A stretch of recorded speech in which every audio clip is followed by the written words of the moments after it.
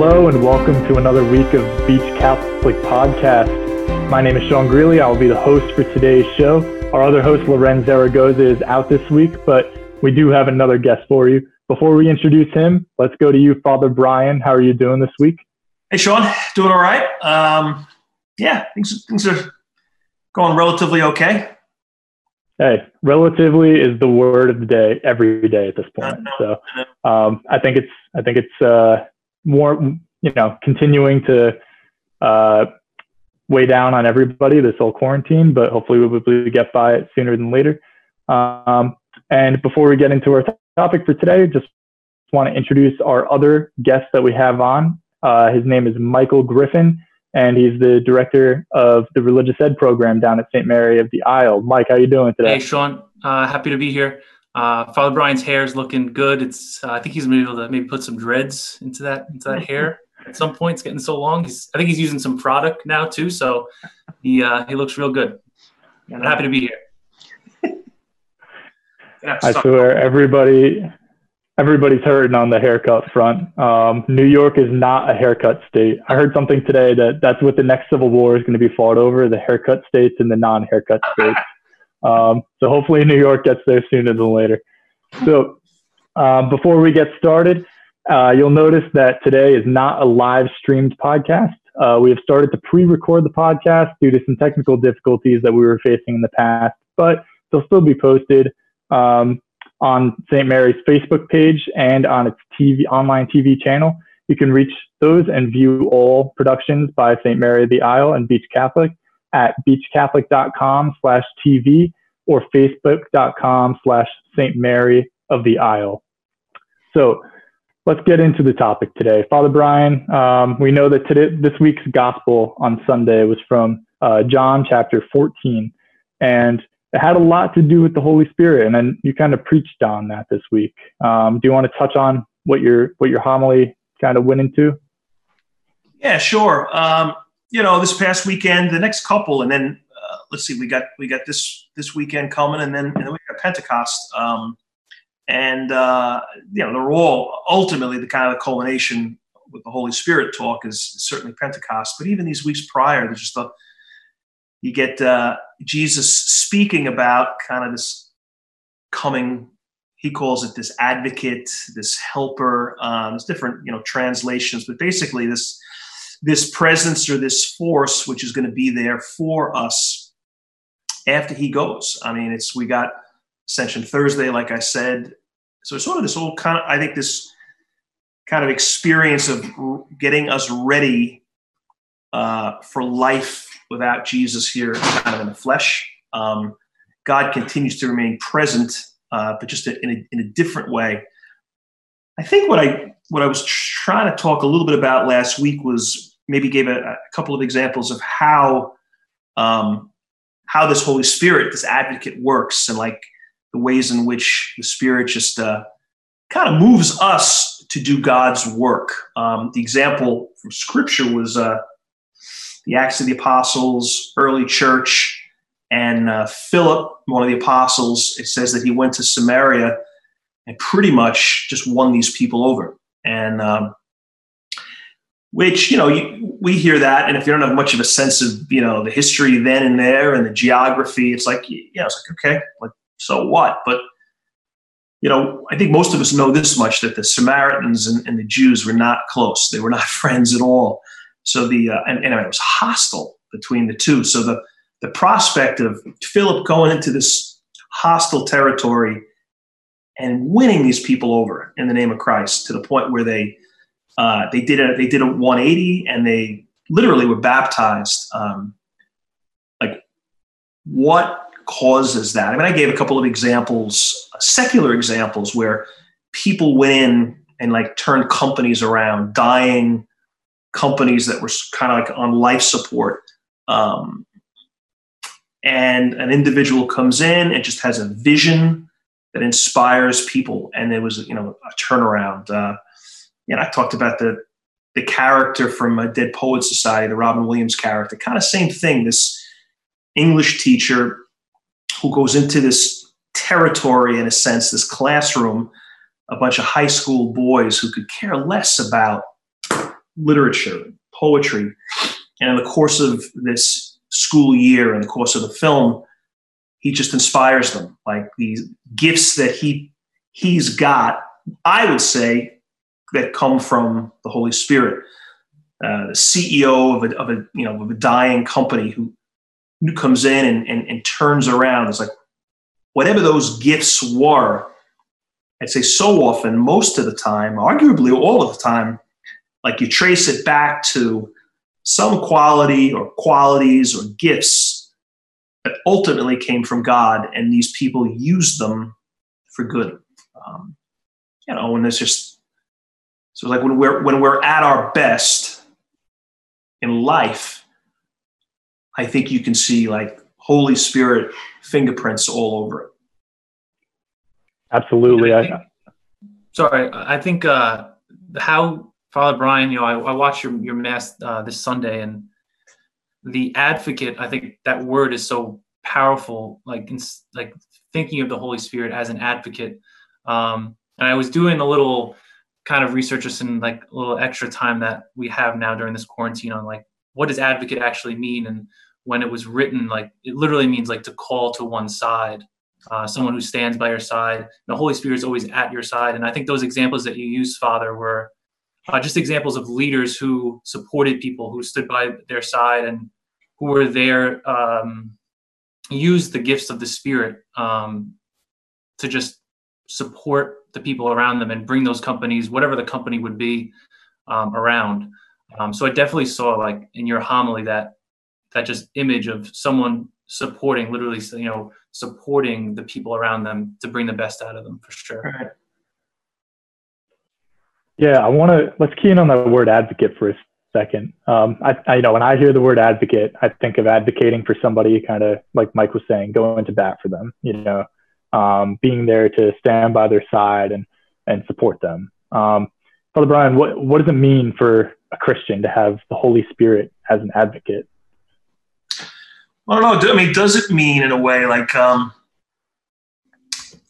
sometimes, like an artist, say, a great painter or a musician or a songwriter, and they create something that's beautiful, like, that's just becomes beloved. And it's interesting. I think a lot of times, like, if the artist is asked about the song they wrote, I'm curious. I'm interested. I'm interested to hear about their response. Whether it's sort of, thank you for the nice words, and it's sort of like, yeah, well, I was the author of it all. I was the architect, and I'm the reason it happened.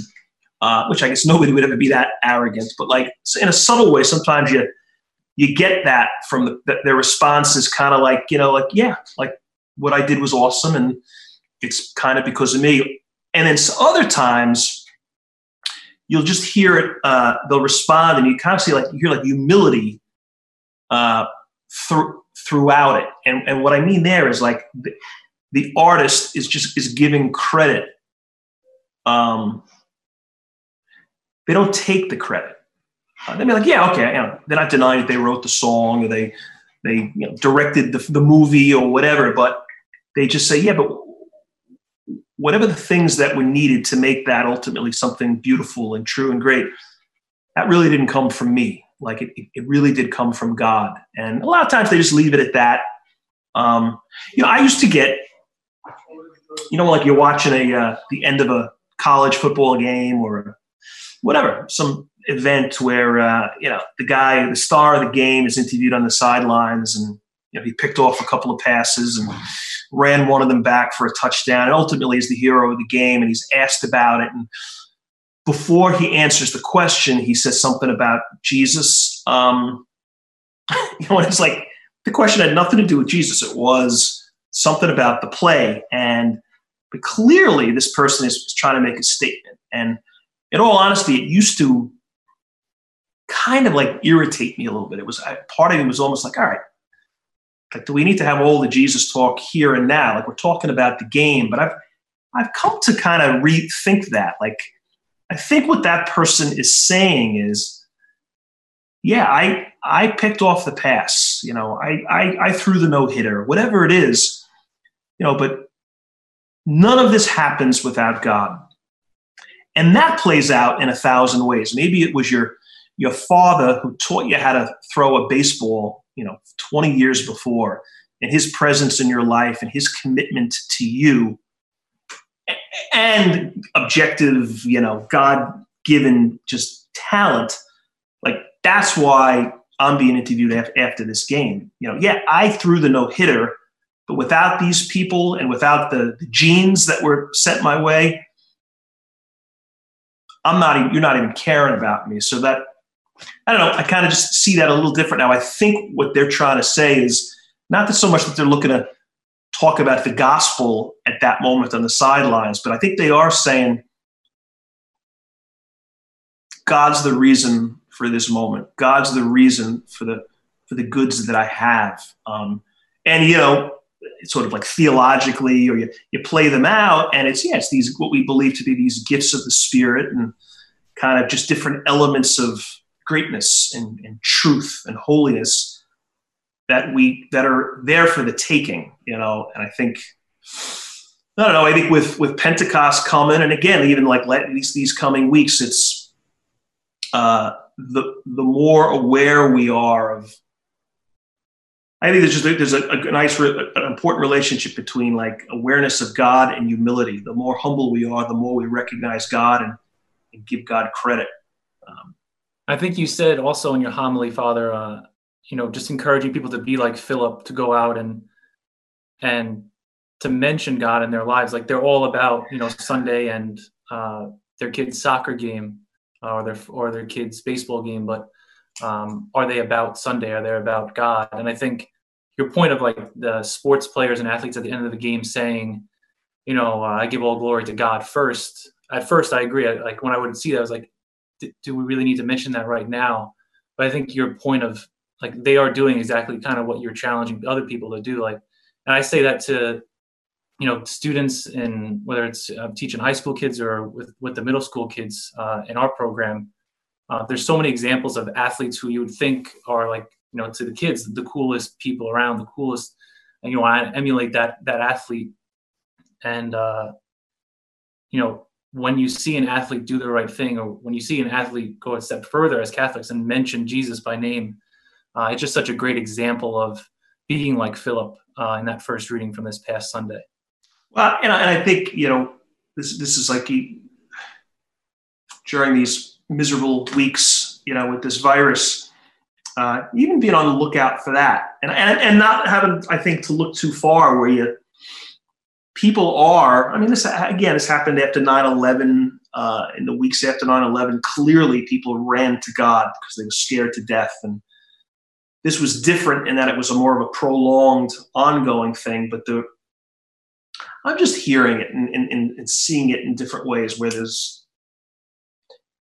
one of the gifts of the Holy Spirit is courage. So like when we act in courageous ways, and again, there's a million ways to be courageous, but to be like religiously courageous, say, where like you mentioned, kids in the high school where you work, where you get that kid who's got a lot of stock, where he's he or she is sort of liked and respected and, you know, popular, and they're kind of high profile people. And when you meet that kid who is also faithful and kind of unapologetically faithful, they just bring people along with them because they're leaders. Because I think they've got these, you know, these Holy Spirit gifts are just particularly made manifest in them. If they're able to if they're God connected, it becomes this, you know, we've been doing here these house blessings during, you know, this Corona days. And we put out word online if anybody wanted to have their houses blessed, and we had a great response for 50, 60 people, I think, that houses we've already blessed. And it was a couple of times, it was just a cool experience, particularly cool because I'd ring the bell, and we weren't going to go in the house, you know, for obvious reasons. We explained that. So we were going to be on the sidewalk or, you know, by the stoop, and people come out and they'd stand at the door. We'd talk for a half a minute. We'd say a prayer. We'd conclude with a prayer. But a number of times people walked by, strangers or neighbors, whatever. People happen to be just kind of coming by, and like as we're saying a Hail Mary together, you know, or as I'm, you know, shooting the holy water toward them in their house. And it's like clearly this prayer moment. Like we were literally praying on the street. And it was like that witness, like was powerful. Like you could kind of see people, you know, looking like what's going on. And then a step or two later, they realized some kind of prayer thing is happening. And, you know, sometimes they stopped kind of to be respectful of it. It was just then kind of cool to see the people who we were visiting to continue. It was like they're now saying in a very public way, this is important and God matters. And, you know, that's not like, you're not going to get the Medal of Honor. It's not Medal of Honor heroism, but even that takes courage, I think, to just, in a public, you know, it's easy to say an Our Father in church, we're all on the same team. It's funny, as soon as you step out, how almost immediately so many of us, we just kind of get a little more self-conscious, or maybe a lot more. And when you kind of pressed with it, it was a good, I think that's like an objectively good thing that came from blessing the houses. Maybe more important than the blessing of the house was people taking a little more public ownership of their faith. And your point of it's not the medal, you're not going to win the Medal of Honor for something, but if it's, you know, if we're at the 6, you know, when we're out of this, you know, we've seen kids who, when they go back from communion, you know, I watch the kids from, you know, the side, and you can see when one kid or one girl goes back and she puts her, you know, she kind of just starts praying, closes her eyes. Her friends like see that, and they even know that's not seen as like a courageous act of like a soldier in battle. It's not easy to do that and to show your friends this matters. Or I work at Chaminade, and I'll hear, you know, before each lunch period, there's a chapel, and kids can go to the chapel for like 5 minutes of adoration and then go to lunch as a quick gospel reading. And you'll hear kids in the hall, you know, talk to each other. Guys will be like, "Oh, you're going to lunch?" And, you know, the other guy might say, "Yeah, I'm going to the chapel first, though. You want to come?" And those moments are like, they're small, but they're also groundbreaking, because it's just that small invitation of, you know, I see that as the Holy Spirit moving through that kid in that moment of an invitation to someone else to say, "Come with me to the chapel before lunch," is so powerful. And it's definitely, to me, like the Holy Spirit moving in these kids.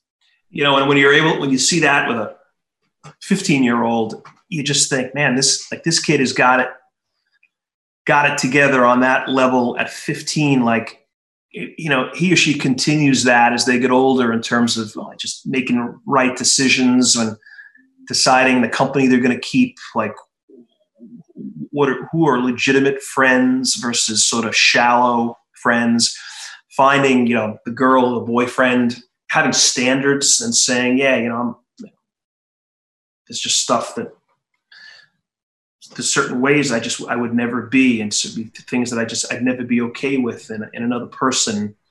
And having kind of the confidence it took that kid at 14 to go into the chapel before lunch. That's like a cousin of the courage that it takes to say, yeah,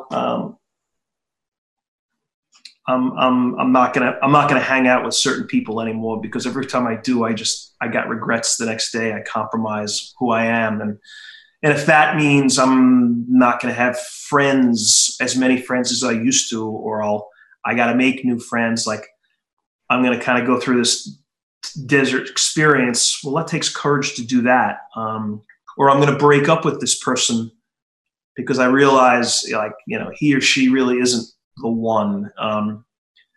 But it's not black and white, and it is hard to now be without this person. But I know in the big picture, like, this isn't the one for me. Like that takes enormous courage. There's lots of people who they cave to that because fear of being alone outweighs the prospect of marrying the wrong person. And it becomes kind of a sad story. So anyway, I just think like a lot of these things, I think he's saying it, Mike, like you can trace it back. It's like, yeah, this is where this stuff began, and it might have been.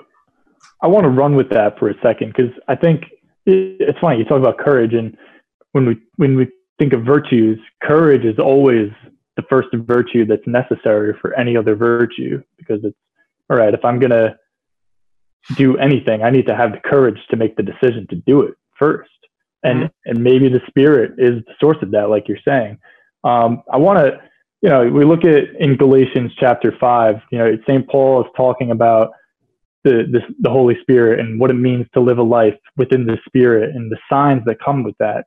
First, he lists the things that are definitely not of the Spirit, right? So things like hatred and jealousy and drunkenness and sexual immorality and licentiousness in general, right? All these things that are very clearly not of the Spirit. But then he goes into these things that kind of lead us towards the Spirit, or things that are always present when the Spirit is present. Mike, I want to see, can you go into those a little bit? Can you, and maybe talk about where you see them in the lives of the people around you, whether it be in church work or with your students at your high school that you teach?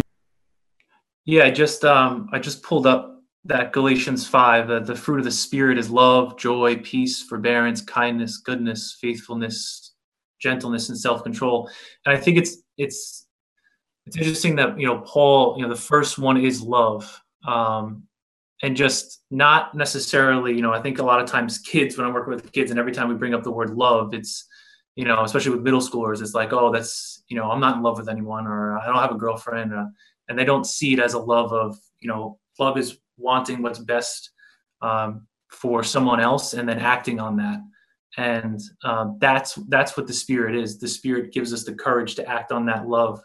And also just referring to like the Holy Spirit and thinking how we see it in Scripture as like in Genesis, like the breath of God. And I always thought that was such an interesting way to put it. Like I heard someone once say,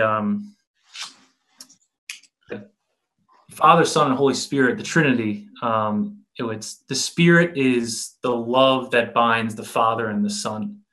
And it's like when the Father and the Son, who love each other so much, see each other and are reunited, there's like a gasp. There's like they see each other and there's a breath, and like that's the Holy Spirit. I always thought that was such a beautiful image, and like that concept made me think of, personally for me, like when I first heard that, I got married about 7 months ago, and like when the door opened and I saw my bride, like there was just a breath, like the Spirit, or you watch a great video of a soldier coming home and being reunited with their family. You can see like the wife or the child just like have a breath, like that's the Spirit. In today's day, I would think that would be like a COVID patient seeing the nurse or doctor that treats them each day, and that breath of just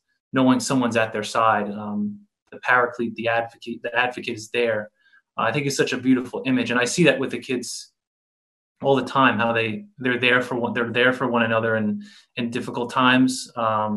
We've had instances where, I've been down in Long Beach as Faith Formation Director for about, I guess, 4 or 5 years. Time flies when you're having fun, Father, right? That's right. But there's just been instances where, there's been times where tragedies have occurred in the community, and we've seen the kids come together and have 20 minutes of adoration and prayer. And it's just the opportunity. Once kids have the opportunity, and everyone has the opportunity in those key moments, like for me, in my wedding, or a soldier comes home, or a patient, we see the Spirit. Sometimes it's hard to see in the moment, but when we look back, we realize that it's God moving through our lives. It's the Spirit that binds the Father with the Son. Well, you know what I think, like one of the jobs of, kind of particular jobs of ministry people, if you church workers, is to, personally, just you got to be good at naming those moments, and just sort of connecting the dots. Like we witnessing something, like you, Mike, you see, Sarah, your wife, or in that moment, your not yet wife. Like it's very easy to describe, that moment. But everybody doesn't then say, that moment where like your breath was almost taken away, that God is somehow wrapped up in that, or wrapped around that. And I just think that's what's so important. I think, for parents when they're, when they're with their kids, like pointing out moments in the course of life that are not explicitly, religious moments, but are, when you have this just awesome day with your family and everybody kind of knew it, everybody would affirm it. Nobody's going to argue that, but then to say, but like, we got to give thanks to God for this day. Like this wouldn't happen without God's goodness. And I think the more and that's not just a parent to kid thing, but I think when kids hear that a lot, then they, like everything else, that kid gets good at naming that. Because if we don't do that, I think then we just say, like it was a great day, or that was a really great song. That concert we went to was a lot of fun. But then if you look at it on if you kind of like you probe a little bit deeper, kind of with the eyes of faith, then it's like, it was a great concert and it was a great walk on the boardwalk. But I know God was part of that. And why is it you think that people have a tough time recognizing those moments?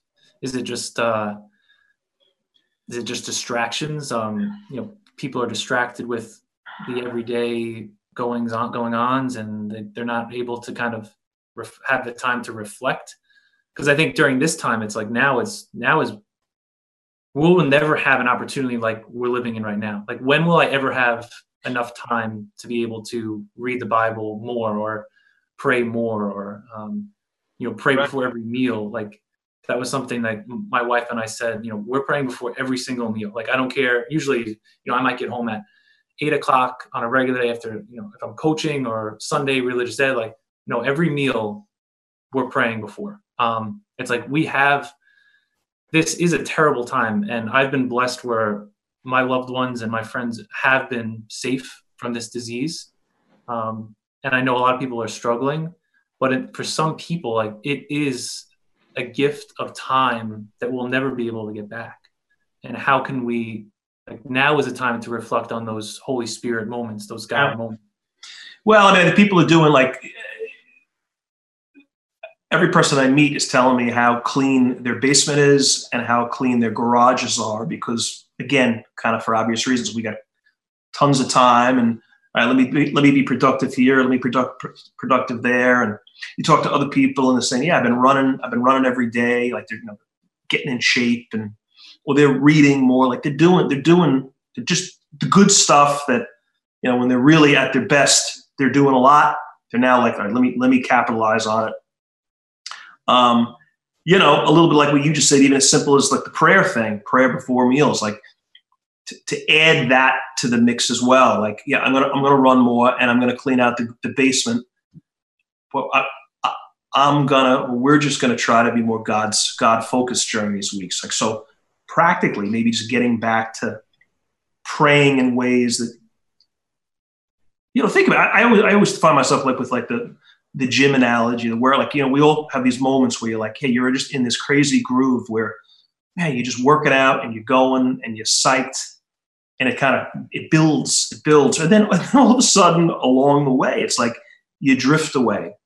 And then the challenge is always, all right, I got to get back sort of to that place. I mean, don't we do the same thing spiritually? So I guess 2 points. One would be like just to say, yeah, let me explicitly add this to the mix.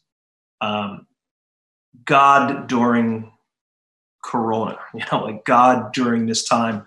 That was my other point. And I think the more you do that, it's like, out of sight, out of mind. When you don't see somebody for a while, somebody you used to see a lot, they would pop into your head a lot. You'd reach out to them a lot. And then you don't see them. They moved. You went to one college, they went to another. Whatever it is, not even a negative reason, you just kind of drifted apart. Well, I don't think about this person as much anymore. Or I don't see this person as much, so I really don't even think about them. And they just become distant. I think it's the same thing with God. So why aren't people able to kind of name those Holy Spirit moments, those God moments? Is it just because it's like, yeah, I just haven't been talking to this person, so they're not on my mind, and I've become rusty. Like I'm just, and the opposite happens when we're sharp with this stuff. Not that we're running around 24/7, naming God to everything, but when we're sharp and when we're in shape, kind of spiritually, it's like we make those connections, even if it's in our heads and in our hearts. Like we may not even be talking to people, although we probably should too, but I think, you just said it's spot on. Like getting into a groove of prayer is everything, because we think about, right, the Trinity. Mike brought that up before, and you have God the Father, God the Son, God the Holy Spirit, all one God, 3 persons within the God. And I know for me, the Father and the Son are a lot easier to kind of picture in my head as far as a person goes. I think the Holy Spirit, you kind of get this idea that it's like a ghost, or it's like the fire that we hear about in Pentecost, or it's something like the Force from Star Wars. I don't know. It's not, everyone has their own little interpretation maybe of what it is, but sure, it is a person. It is like the third person of the Trinity. And even what Mike was saying before about the breath and kind of the sigh that he lets out when he sees his bride walking down the aisle at his wedding. I think that's an amazing, amazing depiction of kind of like the sigh of love that God sees in us as his creation. I also think of the other side that you might see from somebody you love when they disappoint you, right? Like if you have a kid at home, or if one of your friends does something dumb, or your kid breaks something and you see it and you're just like, are you serious right now? Like that kind of disappointed sigh too. And I think, sometimes maybe God has that with us.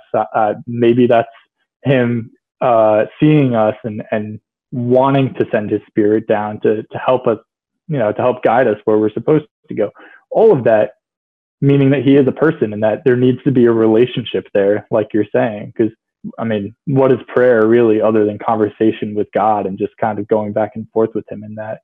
Father Brian, what recommendations do you have? So like I said, the Father and the Son might be a little easier to establish that relationship with, just because we have these maybe more physical images in our mind of what those look like most of the time. But what would you say to somebody that wants to pray to the Holy Spirit specifically? How do you do that? Which is very practically. Yeah. Well, it's kind of interesting these days, because we have less, in a kind of an objective sense, we have less access to Jesus, at least in the Eucharist. because of the situation and not being able to get to Mass.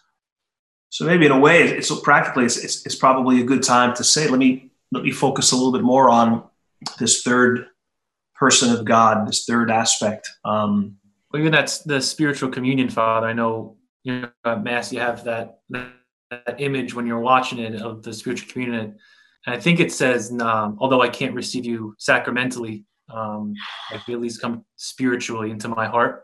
Yeah. I think that's also a good image of the Holy Spirit. Like in today's, like we can't receive Jesus sacramentally, but spiritually, like when I'm watching Mass in my living room, like it's spiritual, it's not sacramental.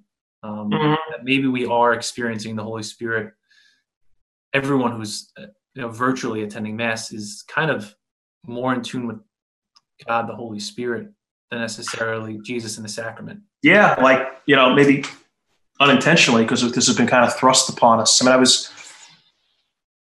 I mentioned a couple of weeks ago at Mass the story about the paramedic from Colorado. I think he was a fireman for 30 years, and right outside of Denver. And then I think he retired as a firefighter and then became a paramedic. And he may have even retired from that. He was in his 60s. So, again, like in terms of not quite, not really where it's kind of a dangerous age in terms of the virus. And he came to New York. This was maybe 3 weeks ago at the height of it. And the guy died. Like he came here, and I think he worked for about 20 days, started seeing symptoms. And then a couple of days later, he was dead. And, I remember a couple of the quotes from his kids that just said, while their hearts are broken, he died the way he lived. And this is what his whole life was about, serving people. And, we all hear that, and you're like, holy God, like he didn't even have to come. Like it wasn't like he was working in Denver and he died. It was like he came here, or came to New York and sacrificed his life. Like, I mean, to me, there's like, it's like, where's Waldo? Like, fine, okay, so where's the Holy Spirit in that picture? It's probably not a bad, if you're working with kids or something, or even adults. Like, so where do we see God in this picture? There's no church, there's no sacrament, there's no, religious symbols. There's just this guy who did what he did. How do we see God's Spirit in what he did? And I don't know, maybe to kind of a response to what you said, ask Sean, like how do we pray to the Holy Spirit? I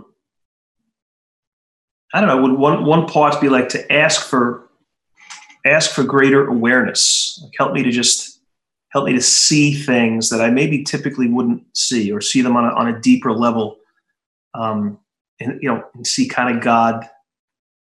Go back again to that, Mike, your story about your wedding day. Like, what's that picture? Well, it's a picture of you're in a church, and there's a couple getting married, and there's two sets of families and a bunch of friends, all this stuff. Like, that's the picture. And if you painted a picture of it, that's what the picture is going to be. But like in that picture, you can't really draw what you described about seeing Sarah when the door opened. You can't really draw that, but you won't deny it for anything. Like, it was more real than anything to you. So it's like, help me to kind of see, I don't know, depth. Maybe is that a word? Like, help me to a greater like depth perception. Is that what it is? Like, help me to see life through these eyes, where it's like, wow, like that is God at work. And that's totally God. And that paramedic's selflessness, like, and God is all over that. And you know what? And I'll shut up after this, but like, I don't know who that guy was. Like, that guy might not even be a believer. I'll bet he is, but maybe he's not. That doesn't mean that, can't use that example. Yes, you can. God works through all of us, whether we know it or not, or even want it or not. So it's kind of like checking those boxes. Yeah. As we, as we come to Ascension Thursday, and Jesus's kind of last words before he ascends to heaven, and I know I had written down one verse, John chapter 16, verse 7, and he says, "I tell you, it is to your advantage that I go away, for if I do not go away, the Spirit will not come to you." And that kind of hit me, because it's like Jesus is saying, I have to go away. Like, it's your advantage that I'm going to leave, because the Holy Spirit's going to come to you. If I don't go, the Holy Spirit won't come to you. And it just shows how powerful the Holy Spirit is, that Jesus is going to go, but the Spirit's going to come to us. Mm-hmm. And that, his last words of that, I'm with you always. Jesus is with us through the Holy Spirit. And again, I promise, my wife didn't tell me to mention our wedding day over and over again. I promise. But this is another quick story that it's not really about my wife, it's about my mom. So maybe I shouldn't say it. But anyway, it was when I had to dance with my mom at the reception. Like, one of the most powerful kind of moments in my life with my mom. And I remember dancing, with her to this. It was very, slow song. We were basically just hugging. She was very emotional. And I remember her saying, "You're still going to come visit me, right?" Mm. And I said, "Of course, Mom. I'm always going to come visit you." And she said, "I'm always here." And like, that's an example of God in our life. Like, that is God. Like, my mom in that moment is literally the Holy Spirit, is literally God saying, "I'm always here." Like, and it's also my mom saying to me, like, I'm gonna let you go, because the love you're gonna have with your wife, and God willing, a family one day, is the ultimate. And like, that's, to me, that moment is completely comparative to Jesus saying, like, I'm gonna go, but I don't need to be here with you physically. The Holy Spirit's gonna be with you. And that kind of is, just the Holy Spirit is always with us. And that's kind of the key to our faith, right? Is no matter what happens to us, no matter what we go through, He's at our side. God is at our side. Well, that's an awesome image. And there's kind of like a sadness. Like, I think even, like, kind of keep going with it, like sort of like weddings. And I remember doing a wedding performing a wedding for one of my best friends growing up. And I remember looking at twice, I think, once or twice during the Mass. I was sort of looked out and I saw my friend's mom, Mrs. O'Sullivan. And she was a very, normally it was like a super happy, super kind of extroverted. She was a lot of fun. And she just kind of had this, I wouldn't say sad, but like kind of like a serious, sort of pensive expression at a couple of moments. And I just kind of noticed that. And then 3 hours later, we're at the reception, and I kind of saw it again. And then we were talking, and I said, "Mrs. O, you seem, you kind of don't like." Maybe I even said sad, or I probably said, "You don't seem yourself." And she responded, and she said, "Yeah, well, there is a little bit of sadness today." And I was kind of naive, I guess. And I said, "Well, why?" I'm thinking something happened. And she said, "I'm losing Danny, like her son, my friend. He, not losing him completely, but like things are changing." And I think in her heart, like there's now it was what we totally celebrated that day was there's another person in Danny's life, another woman in his life who's most important. And it wasn't a jealousy thing. It was totally appropriate. It was beautiful. It was like selfless. Like, she wasn't resisting it or arguing against it. Like, it was totally like, no, this is good, and this is right, and this is needed. But it's also like a little sad from a mother's perspective. And I don't know, some of that, Mike, your mom kind of asking that question of you, like, was that sentiment floating around the room when Jesus was saying to these guys, I have to go. And they didn't want him to go. Or even you saying that, just what about, like, we always think about, the apostles watching Jesus. But what about, like, going from Jesus's eyes to the apostles? Like, Jesus was probably like, these are my friends. Like, I love these people. And I can't speak for God, but I can imagine him in that moment. He's leaving them. He will never have that physical relationship like he did with them ever again, where he can, have a meal with them and be with them, and kind of like that mom saying, like, things are changing. And even though it might be a little sad, it is ultimately for the better. Right. And should that, it's funny, you go over, you wouldn't see this, Mike, with high school, I hope, but you see it in a grade school with, first graders or kindergartners, like on the first day of school, and when the kids are being dropped off, and, take a look at the parents that are standing at the bus stop or standing in front of the school when the kids are leaving. Like, especially if it's their first kid, like you can tell there's a part of this mom that wants to keep the kid at home. Like, she wants to, hold on to him and just have him or her with her. But, like, it's like there's a selflessness. There's just like a necessary. And I think, like, if you're a person of faith and you hear that gospel, you hear these words of Jesus to the apostles and this advocate and this leaving and all of that kind of stuff. Like, maybe when you're that mom or that dad and you're tempted to cling to someone in some way that you really shouldn't at this point. Maybe a gospel like that, or the words that might be said at a mass, is what kind of reminds this person that I need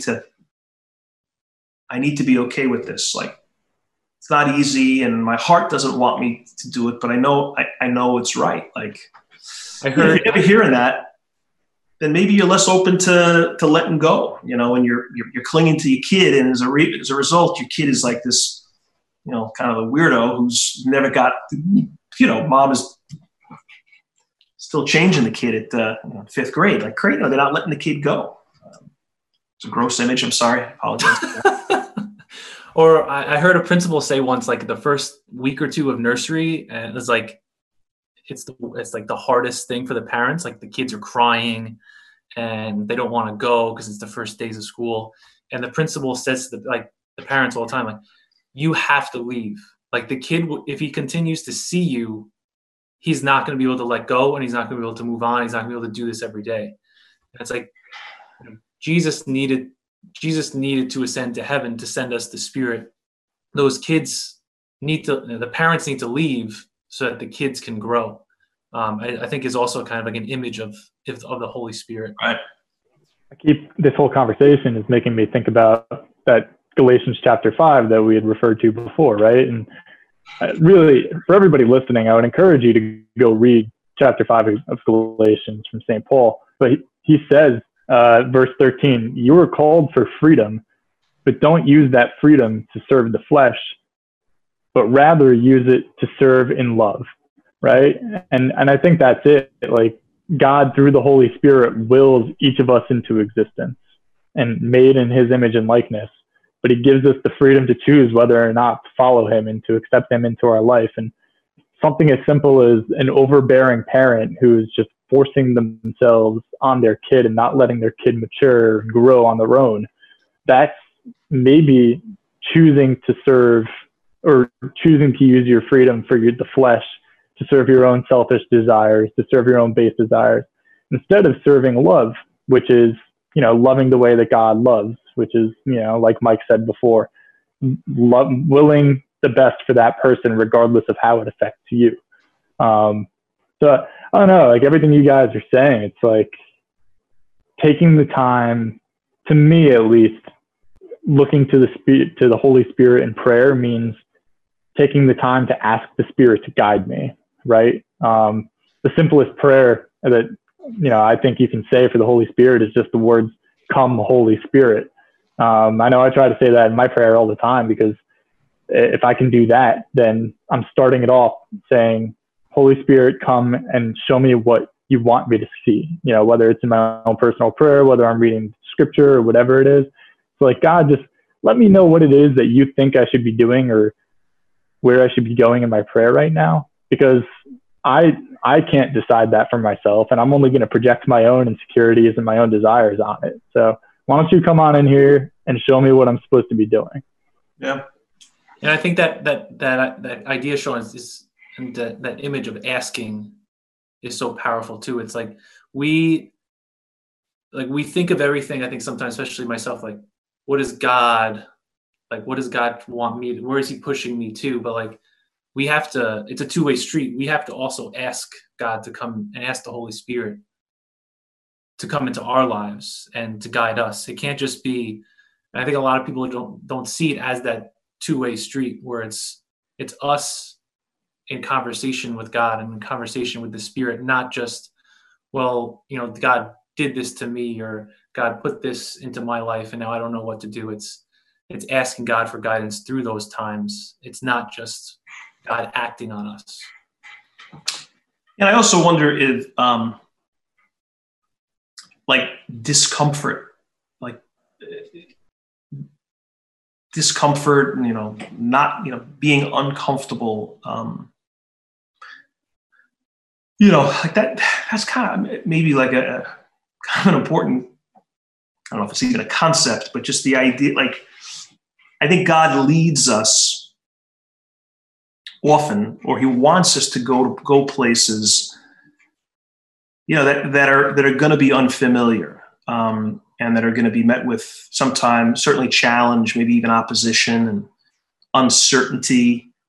But like in that and through that, like that's where there's growth in life most of the time, isn't it? And I think, Father, didn't maybe Sean would know, or maybe we can look it up. Is Galatians one of like the prison letters of Paul, where he's going through suffering when he's writing about all of these positive traits of the Holy Spirit and what it means? And I think it might be, I don't know if it's Galatians, but I know some of the letters that we read from Paul are when he's literally in prison, and like prison in the year whatever 80 was probably pretty rough. And he's writing about all these things, about what we need, how we need to act, and who the Holy Spirit is, who Jesus is, and he's in prison in the year 80. Right. Well, it's funny today. Today's mass, Acts of the Apostles, and he's in prison with Silas, and there's an earthquake, and the earthquake breaks open the gates to the jail. They're in chains. The chains are busted open, and they have the opportunity to escape, and but they don't, because they're looking at the reaction of the jailer. The jailer, if these guys escaped, the jailer would have committed suicide, because he would have been executed for having let these guys go under his watch, and they're aware of this, so they stay. And this jailer sees that. He sees that, and ultimately, very shortly after that, they start talking, and this guy and his family are baptized. And most, I think, look at it and they say it wasn't really Paul's amazing words, and it wasn't the miracles that started to be attributed. It was the fact that they were authentic. Like they were able to look at this particular guy in need, and they didn't escape. The desire to escape jail, like you said, at that time, it must have been beyond awful. And that's what changed hearts. Like that's kind of like where evangelization happened. These people, this guy who maybe had no interest in, or interest at all in who Christ was, saw something in these guys that struck his heart and shifted kind of his perspective. And I also love how that story is I'm a history teacher, and I try to tell the kids all the time, like, our faith is based on history. Like Jesus is a real person, Paul a real person, right? And like his letters are historical documents. It's not a fairy tale. It's not going back 6,000 years and looking at some text that was orally passed down. Like this is history. Mm-hmm. Paul's witness is proving, Jesus is God. He rose from the dead, and his witness is what transforms, and his letters are what transforms Europe and then the world. So it's like that's the Spirit moving at that point when Paul is writing. Like the Spirit is moving through Paul and converting people by hundreds and then thousands and changing the world forever.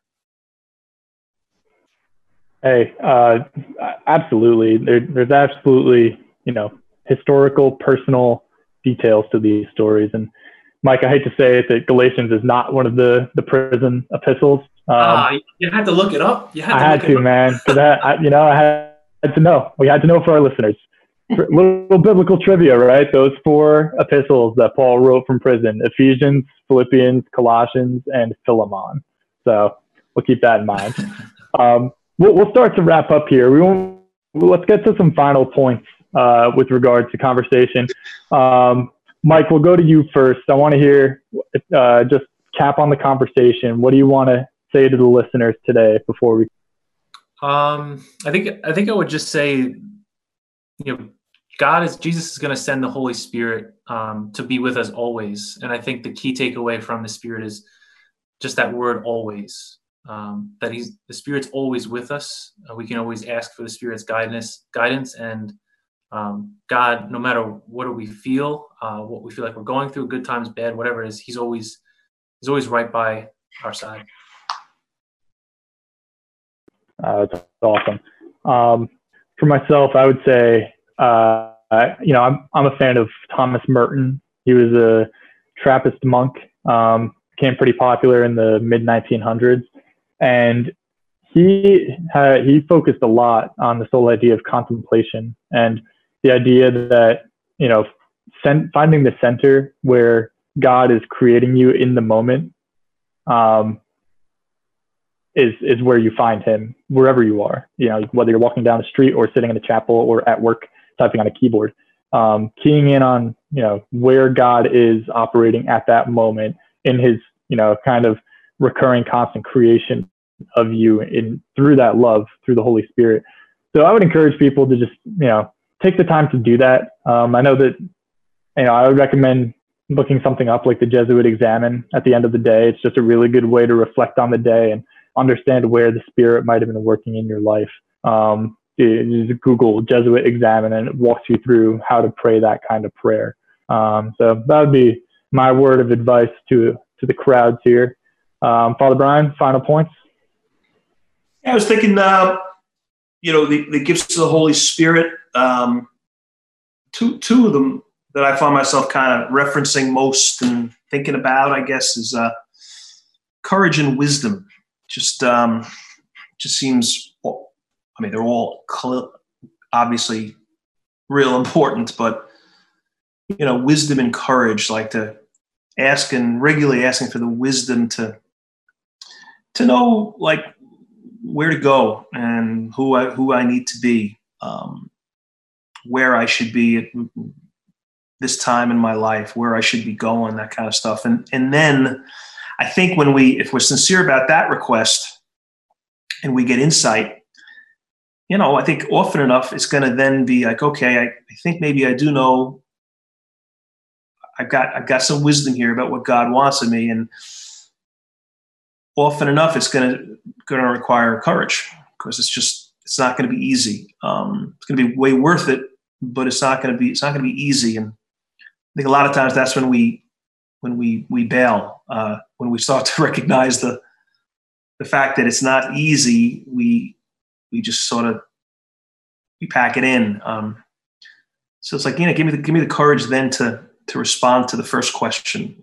What you want of me. Okay, now I think I know. Now give me the courage to do it. So yeah, maybe those two things.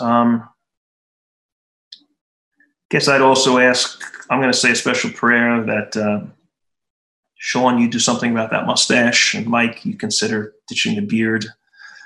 I have no intention of cutting my hair anytime soon. Do you really want? Are you afraid to go to the barber? Or do you really want? It's Holy Spirit driven. This kind of this look, and it's not changing. It's not getting darker. You're like Samson. You cut your hair, you lose your ability to do anything. I'll ignore the mustache thing. Mike's out here getting brownie points with his wife and his mom, and you're out here ripping on everybody's facial hair. So, well played. Before we close up today, just a reminder, you can continue watching these every time we record and post our podcasts at www.beachcatholic.com/TV and facebook.com/St. Mary of the Isle. If you have any suggestions or questions for topics that we can cover in the future potentially, feel free to drop them in a comment under this video here, or you can text a question to 516-908-2234. Again, that number is 516-908-2234. You can only text that number. You cannot call it. But if you shoot a text to that number with either a topic or a question, we may cover it on the show. So, Father Brian, do you want to close us out in prayer? Sure. Let us pray. God, we ask you to be with us. Help us to know your will. We ask you to, in a particular way, to continue to bless those who are less fortunate, most especially those who are grieving the loss of people who died in this time. We pray for those who continue to struggle with the disease, with the virus, and pray for healing, and for hope, especially as we enter into these Pentecost days. We ask this through Christ our Lord. Amen. All right. Good job. Thank you, everybody, for tuning in. Know of our prayers for you. And also just thank you to Mike for joining us this week. Yeah, and, of course. Thanks. All right. Thanks again, everybody. We'll see you next time.